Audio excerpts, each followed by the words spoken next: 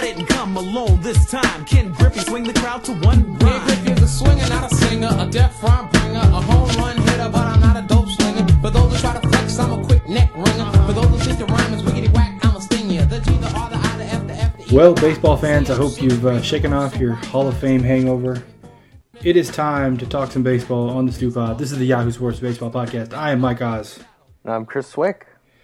Chris, so we got two Hall of Famers. Mike Piazza, Ken Griffey Jr., of course. Denard Span signed with the Giants today. Alex Gordon re-signed with the Royals this week. Lots to talk about in baseball. With apologies to Denard Span and Alex Gordon, I don't know that we're going to say a whole ton about them today. So if you have something to say about them right now, here's your time.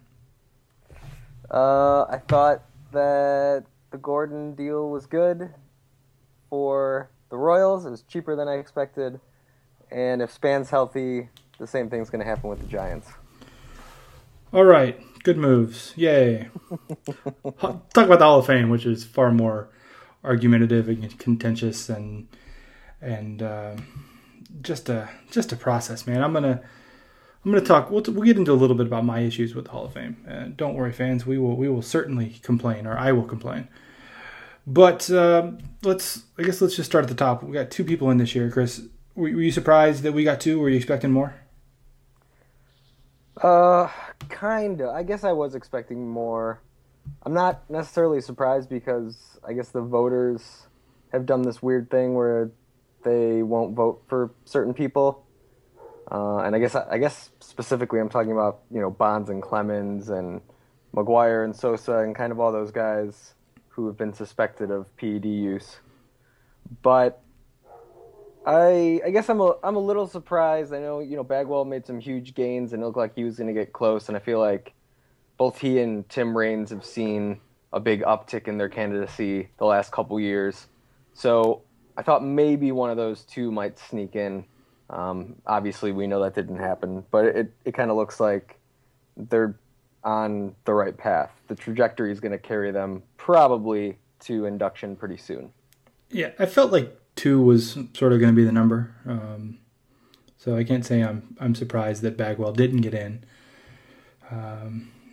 I looked at, like most people, watched the ballot counters and whatnot, and you saw the Bagwell number just keep going down and down and down. And I guess I feel like the more ballots we see public at first, those are the ones that are better for, the guys who are somewhat connected to PEDs. So I guess I wasn't surprised that it only was Piazza and Griffey. I mean, it seemed like it was going that way. So I know some people at one point thought maybe we can get 4 or 3. And once we got into the day, I was pretty certain it was only going to be 2 people. So can't say I'm surprised or shocked or anything there. But I think the bigger topic now is, as we look forward, and you wrote a nice piece about this, next year's ballot I think just becomes a very, very interesting situation. We got Manny Ramirez being added, Pudge Rodriguez, Vladimir Guerrero, all very big names, but each one of them sort of has a question mark. So I guess the question is, like, with those guys already, and then the people that are hanging over from this ballot, who do you think gets in next year? Yeah, so I don't think any of those 3 guys that you just mentioned get in. Manny's a no, right? He's not getting in next year. Yeah, I don't see how Manny can get in when, like, I don't know, Rafael Palmeiro didn't get in, or McGuire. I mean, these guys aren't even getting anywhere close to getting in. So I can't see Manny getting in. I feel like Pudge deserves to be in, probably as a first ballot guy, but he's going to get hurt by, I think, the PED suspicion stuff. He's going to be like the new Piazza, new Bagwell, right? I mean, that's kind of what it's going to be. Like, people are going to be like, how come this guy isn't in? And then, it's because the writers are being weird, right? Right. And then, Vlad is interesting because he has the best reputation of those 2, or those 3 players, but there's something about his numbers.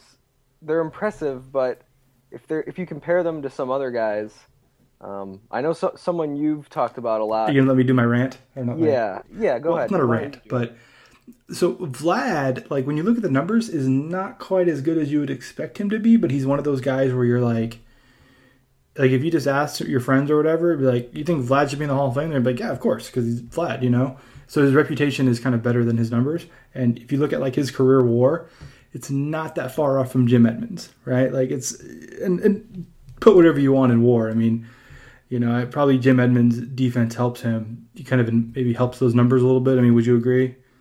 Yeah, but I mean, even like slash line, you know, Vlad was better. Yeah. But you look at both their slash lines and you're like, wow, it's actually a lot closer than I thought. And we're not talking about somebody who is, you know, getting 30% of the vote either. We're talking about somebody who fell off the ballot in their first year. So that kind of makes me feel like maybe Vlad, for numbers people, is not going to hold up as much as Vlad would be for people who just like remember the highlights and remember sort of like, oh, that guy was so great to watch. I don't know. I saw like MLB Network. It was like, hey, is Vlad a first ballot Hall of Famer? And like, I mean, I loved that guy, but I really would be surprised if he got in on the first ballot. But for some reason, I think he'll do better than Pudge in the first year. Yeah. Which I don't necessarily think that's fair, but I think just that reputation and the narrative surrounding Vlad. I mean, like you said, if you asked your friends, they would be like, "Oh yeah, for sure." And I think there are just these legendary stories where Vladimir Guerrero takes on these superhero-like traits, and you just don't. It's like if Bo Jackson had a career that was close to Hall of Fame. It's like almost the same thing to me, yeah. Where you could be like, "Oh man, one time Vlad threw a ball 500 miles an hour," and somebody would be like, "I could see that. I could see that happening." No, it's exactly what it is, and you know, that's to say that some people, you know, the Hall of Fame voters maybe that would say, well, I don't care what the numbers say. Like, I care about what I saw in the clubhouse, or I care about his reputation. I care about what players say. And maybe he's going to get a different kind of look from those people as he would by the people who just look at, you know, numbers, and that's kind of their end-all, be-all of weighing the Hall of Fame. So I think all those three guys are interesting. And then, of course, we have, Bagwell, Mussina, Schilling. I mean, all these guys.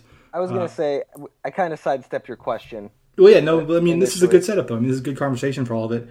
So I guess now if we have to say, okay, who do you think gets in next year? Or I think you might have raised the point yesterday, like, does anybody get in? I think it's possible nobody gets in. I guess, you know, the thing with a lot of these guys is they see their voting percentage go up the longer they stay on the ballot. Like, you know, Bagwell's seen it, Raines has definitely seen it. And there was one year a while ago, see, now I'm trying to think about how this worked.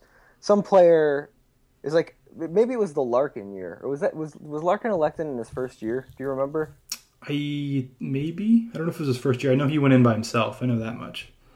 I feel like maybe there was a year recently where there was a fear that nobody would get in, and then suddenly, like, some player got a bunch of extra votes and he made it in. That might have been the Larkin year then. That could have been that year. So I almost feel like that's what's going to happen with Bagwell or with Raines, is that there might be that concern that nobody will get in, and it's always fun when at least one person gets in. So I think both of those guys will probably see enough votes to make it. And I also think Hoffman has a shot as well. I'm going to say, and we can go back, you can put this on the record, we can go back. I'm going to say Raines and Bagwell next year. Yeah, and that's not a bad guess. It's not a, you know, Randy Johnson, Pedro Martinez type class. It's not a Ken Griffey Jr. type class, but I think those are two guys who have kind of been overlooked for a long time. And so I guess if we're looking at narratives, maybe the narrative next year is the guys who finally get their due. You know, Raines has been getting closer every year. He has a good following of people who really support him, and next year will be his last year, is what I mean to say there. So I think, you know, you kind of get a boost there. So he's close enough. I feel like next year would be the year for him. I don't know. It just seems like one of those stories that's kind of setting up for that, you know? Yeah, and I would say I feel pretty confident that both Bagwell and Raines will get in. The only thing that gives me pause is the whole voting purge thing. So the BBWA got rid of, I think, close to 100 ballots. 109, I think. Yeah, and those were voters who had been 10 years removed from covering the game. Yeah. So I I don't necessarily know what that means as far as. Well, I guess that's the problem. We have no idea what that's going to mean going forward. I mean, this was the first year we saw the BBWA without those votes. So will you see people like Bagwell receive large jumps in voting percentage in just one single season now that those 100 votes are gone? You know what I mean? I have no idea. You're saying it's a small sample size. Well, I'm just saying that's how it used to be, and now it's slightly different. So I don't really know. Hard to project that into the future. Right. I'm trying to speak your nerd language here, Chris. I'm trying to give you some of that nerd. I appreciate that. Trying to cross over into nerdland. I don't have a Star Wars toys on my desk like you, so trying to bridge that gap, man. I do have a BB-8 little thing you could drink water out of. Not on my desk, but I have that. Ooh, I just got a Kylo Ren thing you could drink water out of this week. I don't even know what I don't hesitate to call it a cup because it's not really a cup, but it's like I don't know, one of those thermos things. Well, mine's an actual BB-8, and there's just a place to put a straw in it. You know. All right, that's pretty cool. Like Ken Griffey Jr. had, I don't know if you saw that. He had like Star Wars stuff in his kitchen. Like his house was all clean, when they were in there for the Hall of Fame announcement, except for he had like 2 Star Wars like thermoses, and I was like, yeah, that's. I did not notice that. That's why you're the kid. I like it. Yeah, Ken Griffey Jr. He's awesome. So that's good. I'm happy about those results. Happy Ken Griffey Jr. got in. I'm happy Mike Piazza got in. But you're mad about other things. But I'm not overall happy with everything, Chris. And it's, I guess it's not the results so much as it's just the process. The process has gotten to be, and my wife asked me this last night. She was like, so, like, why are people mad? And it's like, and she asked me about Mike Piazza and like how come he hadn't got in before. And then I had to sort of explain this to her. And as I said it out loud, it just sounded like the dumbest thing. Like as you try to explain to somebody who doesn't follow baseball, like, well, there's all these people and they all get to make up their own decision about how they're going to vote. And then they just pick really arbitrary things that they think are important. And then one guy said, well, he has back acne, so he must be using steroids. And then some other people listen to that. And like, it just sounds ridiculous when you say it out loud to somebody.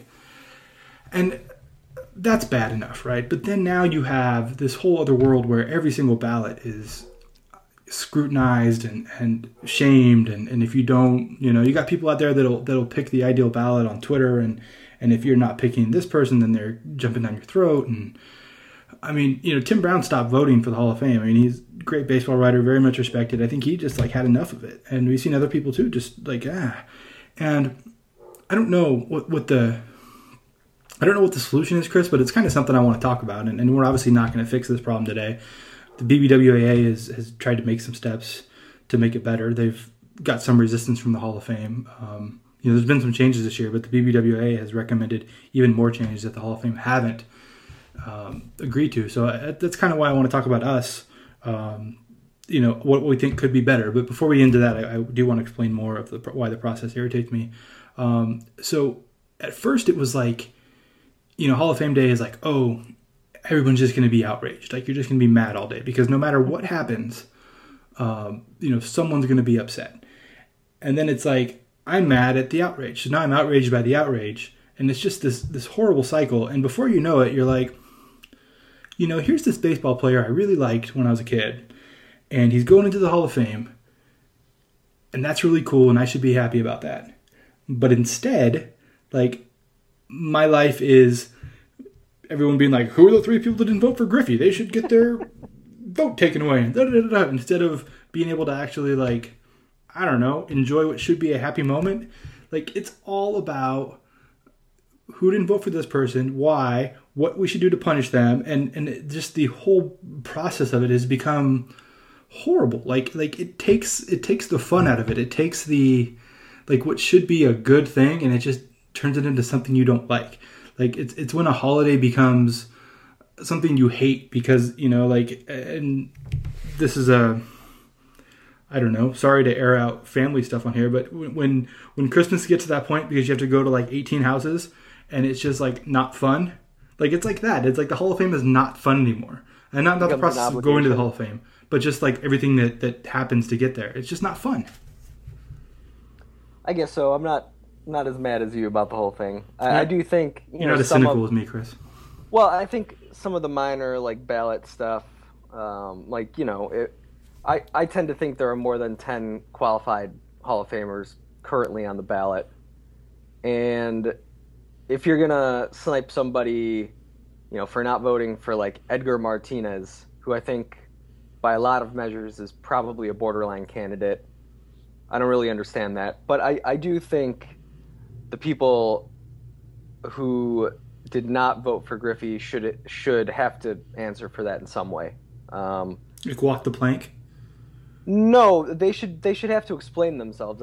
I think, because now we're officially over 24 hours removed from the announcement, and those ballots are still not out there. And I don't like that you can hide behind that. You can have that anonymity. And in this case, I think based on the current voting restrictions, you can only vote for 10 players. There are legitimate strategic reasons to leave Griffey off a ballot, as dumb as that sounds. Yeah. But I feel like if that was the case and that's what happened, those people would have stepped forward at this point and been like, look, I love Griffey, he's definitely a Hall of Famer, but I also love Alan Trammell, and I was trying to get him an extra vote. And that's what happened last year Pedro, was it Pedro last year? Or It was Pedro and Randy Johnson were left off. Mike Bernardino? Yeah. Well, so I want to talk about like just what things we think would be good, and you've sort of hit on a couple of the things I wanted to talk about, and mine kind of go together. They're a Christmas present that's in two parts, although one of them may be unrealistic in the year 2016, definitely in the year 2015. So I guess I'm gonna do it. I'm gonna do my two, and then I'll let you kind of get into what you think. But I have others, but these two kind of go together to me. For one, I do think every ballot should be made public. As sort of a, I don't know, as a journalist, as somebody who values information, I do think that journalists should be public about what they're voting, especially for something like the Hall of Fame. Most people make it public at this point anyway. It's not like we're trying to change the course of the way things go. So like make your ballots public and make it official. I think that would go a long way to not only making the process seem a little more, maybe a little less stupid, because this is the thing, people get mad. People get mad at the writers, and I kind of feel bad, like, that they just throw the entire BBWA under the bus when a lot of these people are doing, making the right calls. I mean, you could say 99.3% of them are making the right call in some cases. I think, one, it would just make the organization look better in that sense. Like, hey, we're being public with it, and, in the sake of journalism, I mean, we're journalists, like, let's be upfront about it, and I think that's good. That, of course, I realize goes, directly in the face of me saying that we shouldn't, just over-scrutinize these people, because by putting all the ballots public, I realize that that's exactly what's going to happen. So I guess my part two of that is, like, everybody needs to chill the hell out. And that's the part I don't know. I guess I just can't trust humanity to chill out. But like if some writer has a Hall of Fame ballot that you don't like because it doesn't have Edgar Martinez on it or it doesn't have Barry Bonds on it, like, it's okay. You don't got to send like 5 tweets in a row and tell that person they're an idiot. Like it's cool, man. Like, that's that person's opinion. Like, chill, just calm down. So, like, a Hall of Fame ballot in which your favorite player is not on it, like, is not a personal insult to you. To me that makes sense, but to some people, like, man, I don't know. So make the ballots public. It's a good thing. But then people, if we do that, you guys have to agree to chill out a little bit and not, make the writers feel bad about being transparent. That's what I think, Chris. All right. I would add a couple things here. I really like the idea of the binary ballot. So I know you're probably aware of that. That was my next one. So yeah. Go ahead. Well, it was proposed by, I think, Derek Gould of the St. Louis Post-Dispatch, and basically it would just be a ballot, and the only question on there would be, is Tim Raines a Hall of Famer? And then you'd have to check yes or no next to that guy's name. And so it would be that for every single player. And so it wouldn't... point of that is the limit to get rid of the 10-person limit, right? The main point. Yeah, and I think it also kind of aims to maybe get rid of like Mike Piazza being on the ballot for 4 years. I don't know. I mean, that whole idea is very dumb to me. That Mike Piazza is a Hall of Famer on his 4th try, but he wasn't on his 1st. Yeah.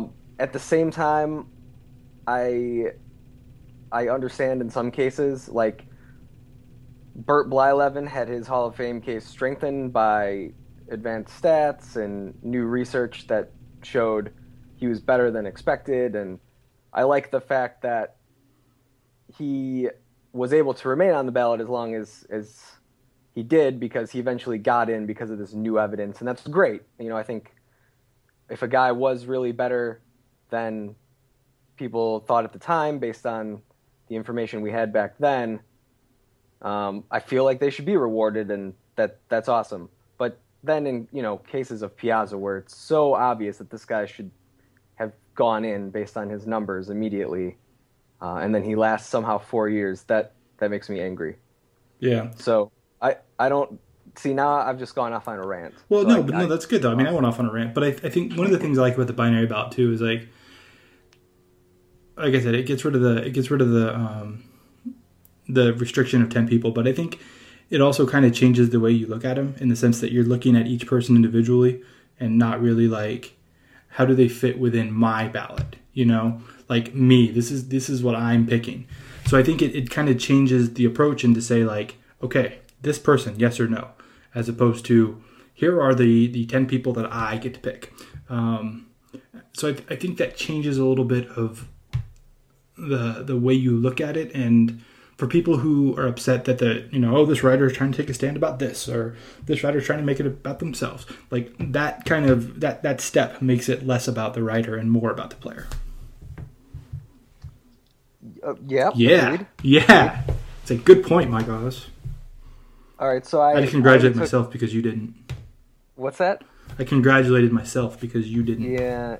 Well, I mean, I stole your binary ballot argument. So is there something else that you're recommending? You can, if you have another one, you can go. I'm getting a drink of water. I don't think I do. I was thirsty, sorry. Yeah, I can't really think of anything else that makes me all that angry, I guess. Not angry, man. Like, how can we make it better? I also wonder, and I don't know if I'm ready to say this, because one, I love the effort that Ryan Thibodeau puts into doing his collecting all the ballots. But I also kind of wonder if having them all come out at one time, like all of them, would be a little better for the sake of decorum and kind of people being good. But I do enjoy the return process, I guess. Like, what? Oh, so and so's at 85%. I wonder if he can keep it. Like, I like that, but I don't like the individual shaming of each ballot, like as it happens. So right. I don't know where I fall. I can't really recommend like, oh, we should do this. But like, I do kind of feel like for the sake of people being nice to each other, it would be probably better if they all came out at once, because then you wouldn't be able to scrutinize somebody on a day-by-day basis when, let's be honest, like a lot of times there's not stuff to talk about some of these days, so the only thing you get to talk about in baseball is so-and-so's Hall of Fame ballot. Bad ballot. Yeah, so if they all came out at once, then, you really just make fun of the worst ballot, and I feel like that's a little more fair than, just like whatever ballot happens to come out that day, and that makes it a little less, bad for these writers who might not want to share their ballots. But like I said, I do enjoy the sort of ongoing, like, watching is Griffey going to keep 100%? Oh, he's keeping 100%? Keep 100%? Or seeing Bagwell going down or whatever it is. Like, I enjoy that, and I enjoy the effort that Ryan puts into it, because and Ryan, by the way, not Mr. Tibbs is his Twitter handle if you're not familiar, but he is a good dude, puts in a lot of work there. So I guess one change would be like, man, give that guy a medal or something. He works hard. Well, I mean, also, if you get your way and every ballot becomes public, I feel like that would be a coordinated effort, so that would all happen at once. Yeah, well, but some people would still put theirs out early, right? Possibly. Like If maybe you just that would wanted to change. tweet it out, you could just tweet it out. You know, like you could break that rule. Perhaps. Unless they put an embargo on it and say, okay, nobody put your ballot out. That's what I'm saying, man. But I'm saying that wouldn't necessarily happen because they made them all public. That would be two different steps. Right. Is right. the point I'm making there.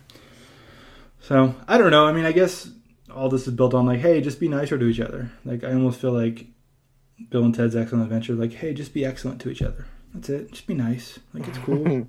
You know, I don't think there are maybe like 3 or 4 people out there, but no more than 10 people who are seriously trying to be like Hall of Fame trolls, right? I mean, there's a couple of them, but I feel like the whole BBWA gets like crapped on because of a couple people, and it just has turned into this thing where like fans are ready to like stomp on anybody's ballot because they're just so used to this idea that the ballot thing is going to upset them and get them angry. And I'm like, hey man, let's just have fun again.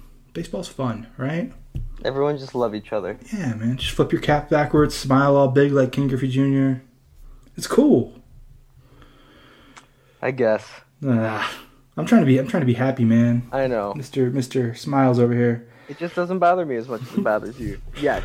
Well, I'm gonna go. Yeah, I'm just older and more cynical than you, Chris. That's Exactly. maybe what it is. Let's talk to another man who is older and more cynical than both of us. Bad News Ramen. He's here for his next 3 Strikes segment.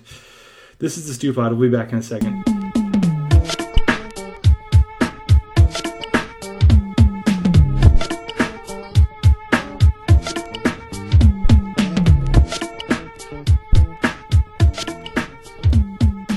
We are back on the Stew Pod. It is time for another installment of 3 Strikes with my main man, my mellow, my ace, Bad News Ramen. What's happening? What's up, man? Still hate Ken Griffey Jr.?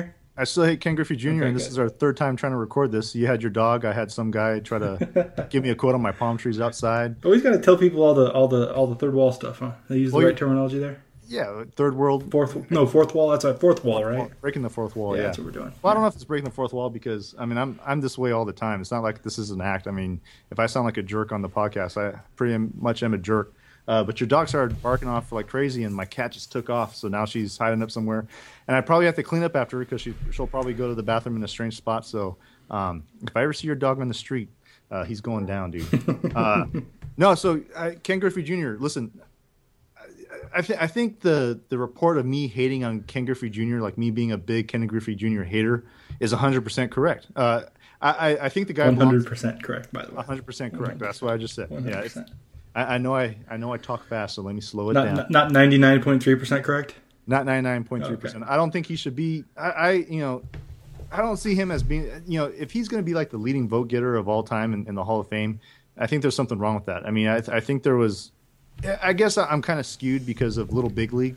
I mean, he was such a jerk in that movie that maybe that threw it all off. But I mean, the other thing too that and you can kind of get with this is that when Linda Cohn interviewed him on ESPN, he was just like a grade A jerk, dude. Like my dad's my favorite baseball player. He gave one question answers, and his best line was like, "What do you want people to remember you as?" And he's like, "Smile."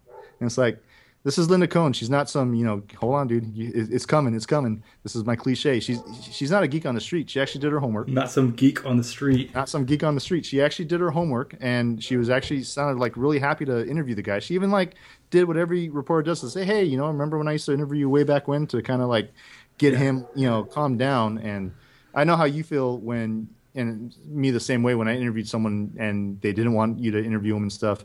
Upper Deck was, I don't know if they were paying him to do the press junket, but I mean, if you're going to be the face of say Upper Deck, or even like the face of baseball, or the face of the Hall of Fame, sometimes you got to be on at all times, and it's a responsibility. I don't think it's fair, but whatever it is, that's bridge under troubled water, or Creedence Clearwater. I will say that wasn't a good interview. Like that's a low point for Griffey, and he apologized. He knew he did bad, and yeah, I mean, he's not 100% like perfect dude or whatever. So, but nobody is, right? I mean, I think no. I think I'm giving him undue criticism, and that's probably because yes, I am a hater of Ken Griffey Jr. Yeah.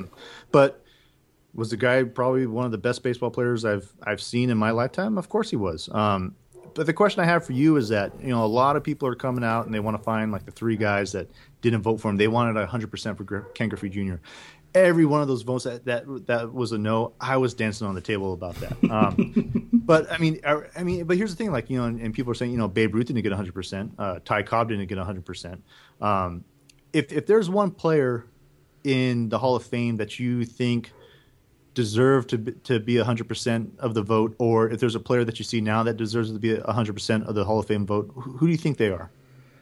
Well, so if I'm going back in time, I think that the thing about the first Hall of Fame was that there's so many people. That's why those guys didn't get 100%, because there was like so many people on the ballot because they hadn't, done it before. Yeah, Ty Cobb. Yeah. So, Atkinson, yeah. I mean, I think if you were doing it the way it was today, I mean, I think Babe Ruth probably, deserves 100%, but it was just sort of a factor of the time. I would say Willie Mays probably is a guy. That's the guy, right? I mean, that's the guy that you stole my answer. You stole my answer. Dude. Well, I guess I'm not picking one. Okay, so I guess all right. Let me pick one. Well, this is becoming a Swick and Oz segment now, right? I mean, now like the whole 3 strikes things is totally out the door now. I'm gonna say Jackie Robinson. Jackie Robinson, 100%. Yeah, I guess like now in today's, I mean, I'm trying to think if I was a writer back then, maybe I would have said, well, I mean, to me, I mean, Jackie was, I mean, you kind of look at these old time players, and even like a guy like Willie Mays, you watch Willie Mays run the base pass, and it's the best thing you have ever seen. And probably there's some writer going like, I didn't like the way he ran the base pass. He was too talented running the base pass, while everybody else didn't know how to run him. Jackie Robinson, that's a good pull. I would say Willie Mays. I mean, I think Willie Mays, if he's probably the second best baseball player of all time. I don't know. I thought for sure you were going to say Clemente because that's your boy. Well, I mean, Clemente. No, I mean that's the easy way out, right? I mean, Clemente. I mean, it's funny. Like we're talking about these votings and stuff, and I think writers tend to try to find something that was wrong with them, and I think you can do it with every single person. I mean, Babe Ruth. But Clemente is one of those guys you can't, though, right? Maybe like you have to be like, oh, he was the man, right? Because who do you think's a better baseball player? I mean, with all things considered, Sandy Koufax or Roberto Clemente? Oh, I mean, I don't know. I mean, I guess they both got cut short, so yeah. But you know what I'm saying is I would say like I could see Clemente not doing it or people not voting for him, and granted, but I think it's the story. I mean, that's why. Yeah. Granted, I mean, I'm Puerto Rican, and Clemente's you're handed out like a card that says Clemente is God when you're born as a Puerto Rican.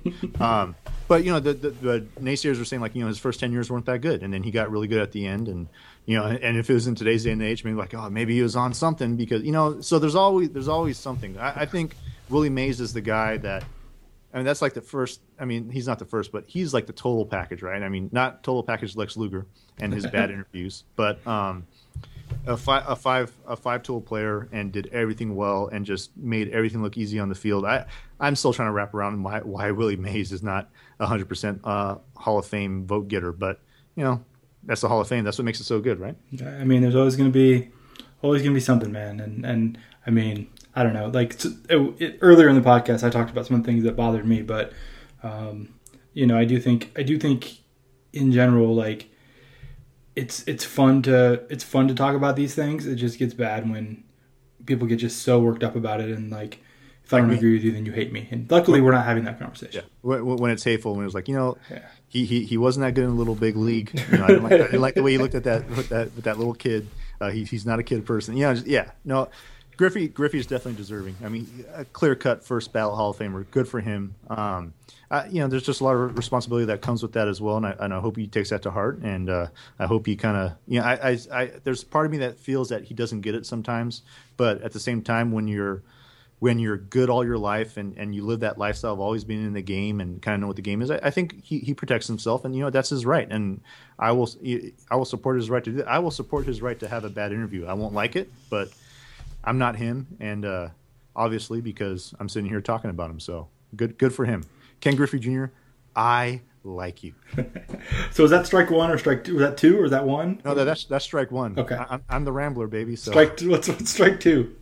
Strike two is so. What I want to ask. This is a very interactive strike. 3 strikes this time. It's not just me talking. I care. I like you, Mike Oz. I want what if you could have like a free pass and put any player in the Hall, no matter what his numbers are, just because you like this player, you're a big fan of his, or you felt he played the game the right way. Which player would you put in the Hall that's probably not Hall worthy, but there's just something about him that you liked and you wanted to see him in the Hall of Fame? So I'm having trouble picking between a bunch of the old A's players that I liked when I was a kid.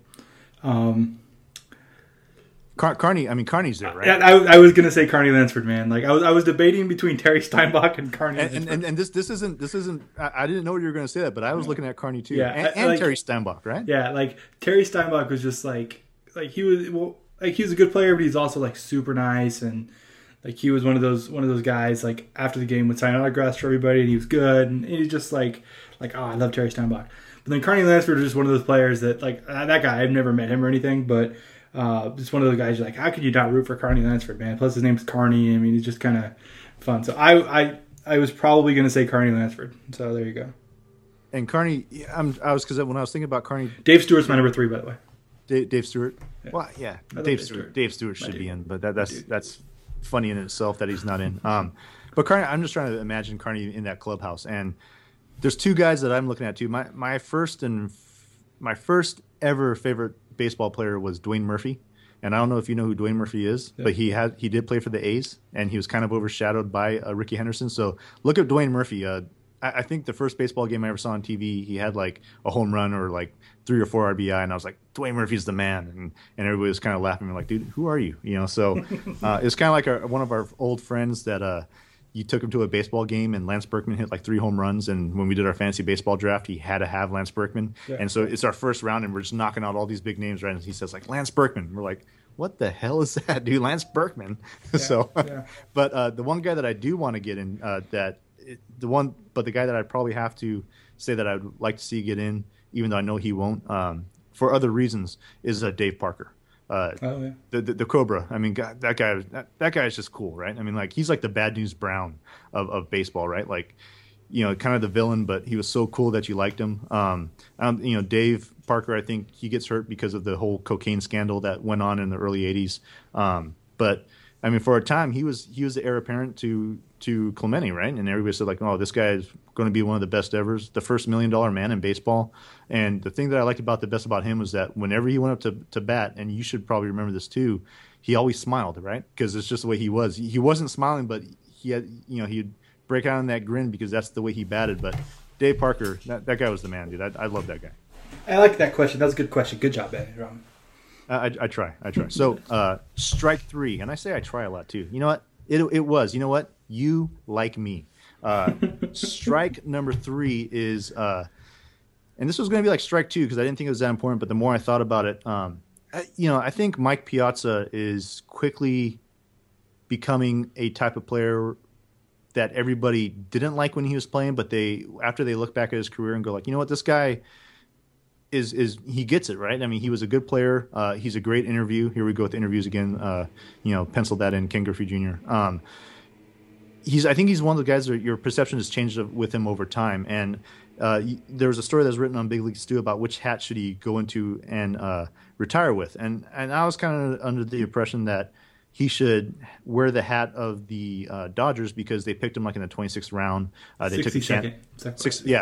Sorry. That's what you're here for, right? Yeah. And right now you're going to have like a reader go like, man, this guy doesn't know anything about baseball. How can you say it's the 26th when he was the 62nd? So he's just dyslexic. That's it. I'm not. That's not funny to make up. No, it's not funny to make fun of. I'm not dyslexic, but there are people that are out there that are that way. But what I want to try to say is that they took a chance on him.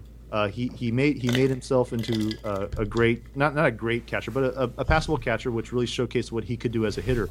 But I think I would have to say that what he did after 9/11 and the way that he kind of championed baseball during that time after 9/11. Of course, he hits that home run the first game back in Met Stadium. And I saw a documentary one time. This was a couple years ago, where they talked to all the kids that lost parents during 9/11. And I don't know if you knew where you were in 9/11. I mean, I had an 18-hour day in a newspaper, and I was just totally blown away by. I was doing a major point in U.S. history, and my job was to actually designed the page where I had to show people jumping to their death because they wanted to die on their own terms. And I remember looking at those photos and saying, well, that one's not good. That one doesn't show enough people. Oh, that's not a good photo. That's not a good photo. And when I found the photo that was good, I was like, that's the photo, right? Like, that's the photo that I need for this page. And then when I sent the page and released it to press, I remember just going like, I can't believe I just did that. I can't believe that I got happy because I found the photo where 3 or 4 people just died, right? And so I watched the documentary about kids that lost their parents during 9/11, and Piazza was a part of that documentary, and he was a hero to these kids, and he provided them with something good in their life when their life fell apart. And I definitely think that I don't care what hat he goes into, but for what Mike Piazza did during that time, and I think 9/11, it's been a long time where I don't think we've forgotten it, but it's still a very powerful thing. And I think being in the wearing that New York Mets hat, I think he was the face of that franchise, and for a while, he made the country feel good about themselves again. And Piazza, I'm not going to joke around, like I'm not going to go like I like you, but I guess I just did. I didn't like him as a player when he was with the Dodgers. I didn't like him with the New York Mets. I started liking him when he gave off the pitching signs to Clemens, and everybody just killed. Like Ichiro killed him in that first inning. Someone hit a home run off of him, and I was like, Piazza, you kind of got it. This guy like threw at your head. You look like a kind of a wuss when you got hit in the head with the pitch, and then you got back at him on one of the biggest stages in baseball. So Piazza, good for you, man. And I don't know how else to say it, but you helped us through a tough time in our country, and I think you should go in with the New York Mets hat. Look at that heartfelt segment from Bad News Ramen.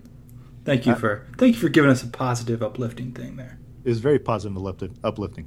I should be on more often, and unless I start talking about Ken Griffey Jr. So let's just not off that. We won't have you talk about Ken Griffey Jr. now for at least a couple months. How about that? No more. No, right. Yeah, no more. Yeah. At least until July when the inductions happen. I hope he does a better thing than his interview with Linda Cohn. He's going to be like a 3 or 4 word acceptance speech. There you go. We're not doing it anymore. This has been 3 strikes. This is a stupid. We'll be back. Smile.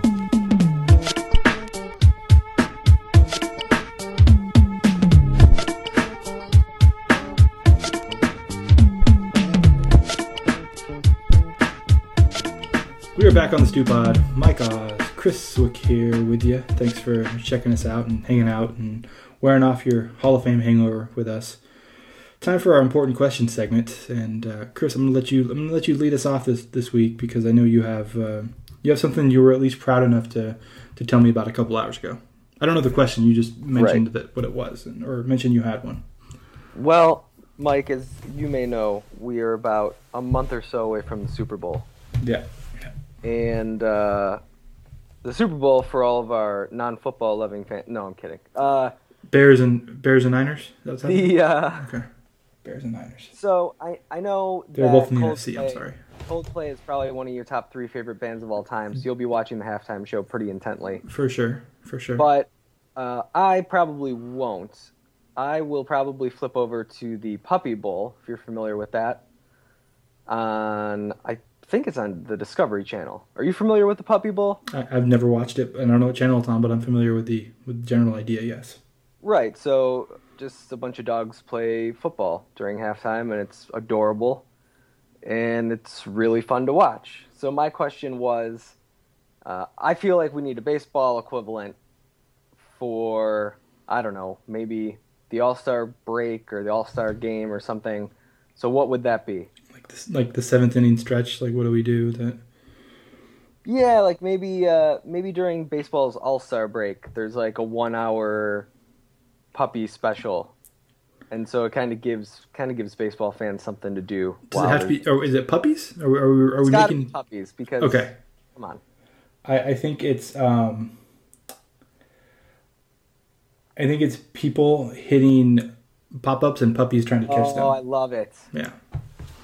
I didn't have a good answer. That's a good answer. But it's got to be like wiffle balls or something, right? I mean, we're not gonna let little puppies get their faces smashed by hard balls. And no, but it's a good idea. And even if nobody catches it, it's like fetch. Yeah. It's wonderful. That's And, a great. and some of them will run off with the ball and, you know, off to a corner somewhere and chew on it. Some of them will run it back. And I think I won. That's great. We should contact every channel that might do this and sell this idea before the podcast comes out, so that nobody can steal our idea. It's a good idea. Copyright it, Chris. Copyright Yeah, the wiffle ball, gonna- puffy, like 3 flies up with puppies. Okay. All right. I'm going to type that into Google right now. 3 flies up with puppies. Copyright. Yeah. So I Well, wanted to that's it. talk to you about 2 things. Yep. One of which, both of which, I'm going to make you defend either defend an opinion or defend a whole area of people. Oh no. First of all, you never answered me this on IM, so I'm bringing it back to you on the podcast. You tried to tell me that the new Kanye West song is garbage. The new Kanye West song is not garbage. I didn't enjoy it. Okay, here's the thing. Kanye West made a diss song about Nike. Like that's like me making a diss song about like Comcast or something, you know? like Kanye is feeling himself so hard that I'm gonna make a diss song about Nike. Like, just whatever. And it's full of, like, you know, really strange opinions about how Nike sucks and whatever. Like, lots of opinions, right? And then he just called it Facts. Like the name of the song is Facts. Like, come on, man, how can you hate that? Look, it's a garbage song. It's not a good song. It's a wonderful song. And he did it over the Jumpman beat. Like, that, I mean, he's just... Kanye does not care at all. Like, he is just out there just being better than everybody. And, like he's the guy who hit 4 home runs in one game and bat flipped each time, and each time went further. And just, like, did cartwheels around the bases and, like, does not care. Like, not at all. Love it. I still don't like it. You got some funny lines in there. You know, I you need to give me something more than that. I don't like it. I don't. I just. It's not good. It's not a good song compared to the rest of his catalog. What is your ideal, like, what is your ideal Kanye song? This could solve the question here. I don't know. Anything from My Beautiful Dark Twisted Fantasy? Maybe that's why. All right. Right? That's not a bad answer. No, it's a good. I mean, no, but I'm saying that's like your peak Kanye. You know. I mean, I guess. See, to me, this is the Are you thing. going to argue that it's not P. Kanye? Peak Kanye is called Strap Out, dude. Come on. That's Kanye at his best. Called Strap Out.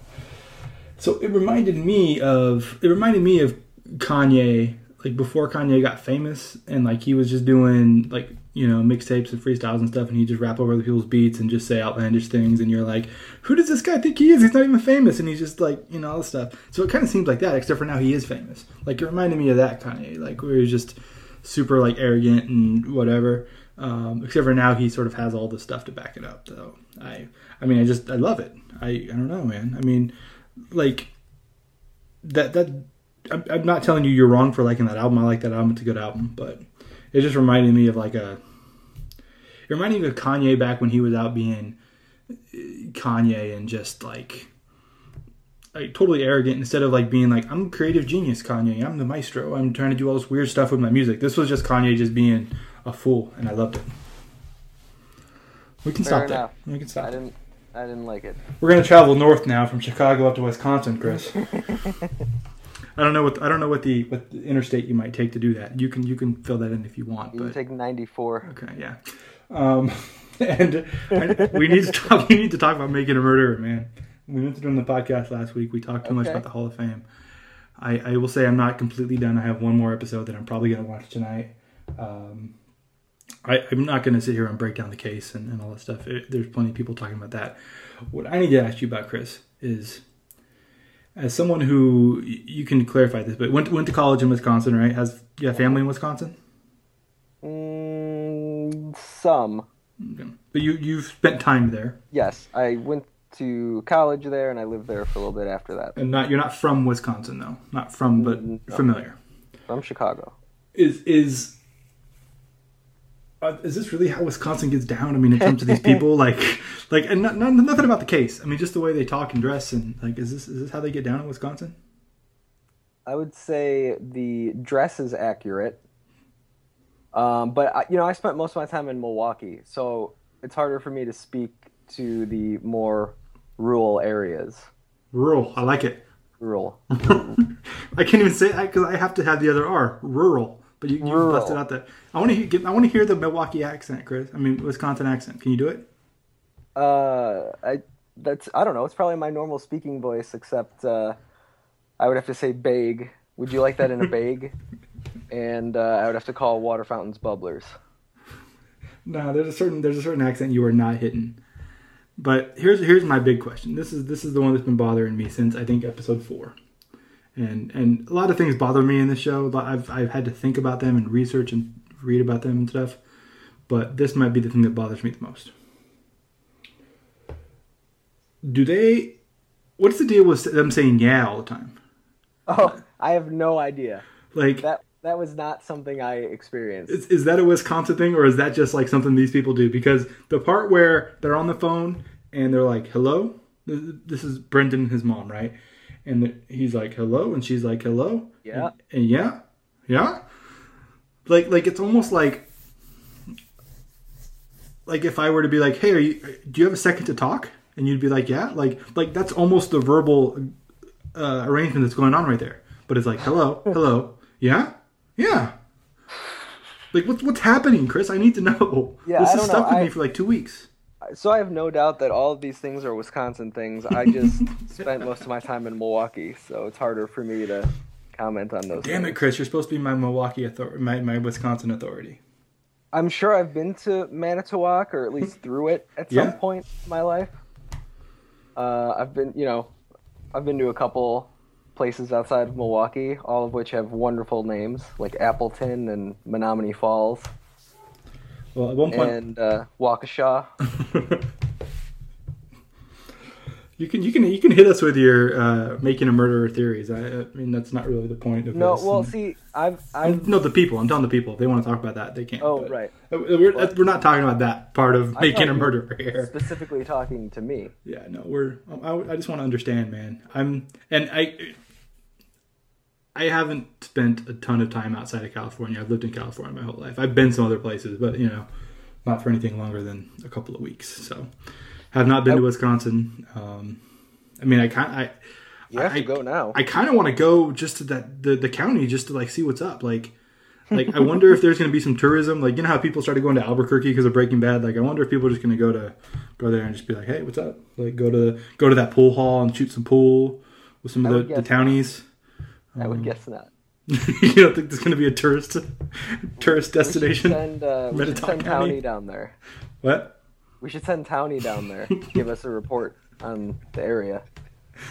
K-Duck is he's Oh yeah, he could do it too. yeah, it'd be fun. I will say this though, I've reached the point where you are about the Hall of Fame. That's where I am with Making a Murderer now. Oh, because you've been done with it for so long. Now I you're just have over it. now I have backlash to the backlash. Okay. I haven't read it yet, but I saw Donnie Wahlberg from New Kids on the Block wrote some piece about. I'm like, okay, now we reached the point where Donnie Wahlberg is weighing in as the contrarian to Making a Murderer. Here we go. So yeah, I need to finish it up and move this past part of my life, and I guess I need to get into Fargo next. Is that what I should do?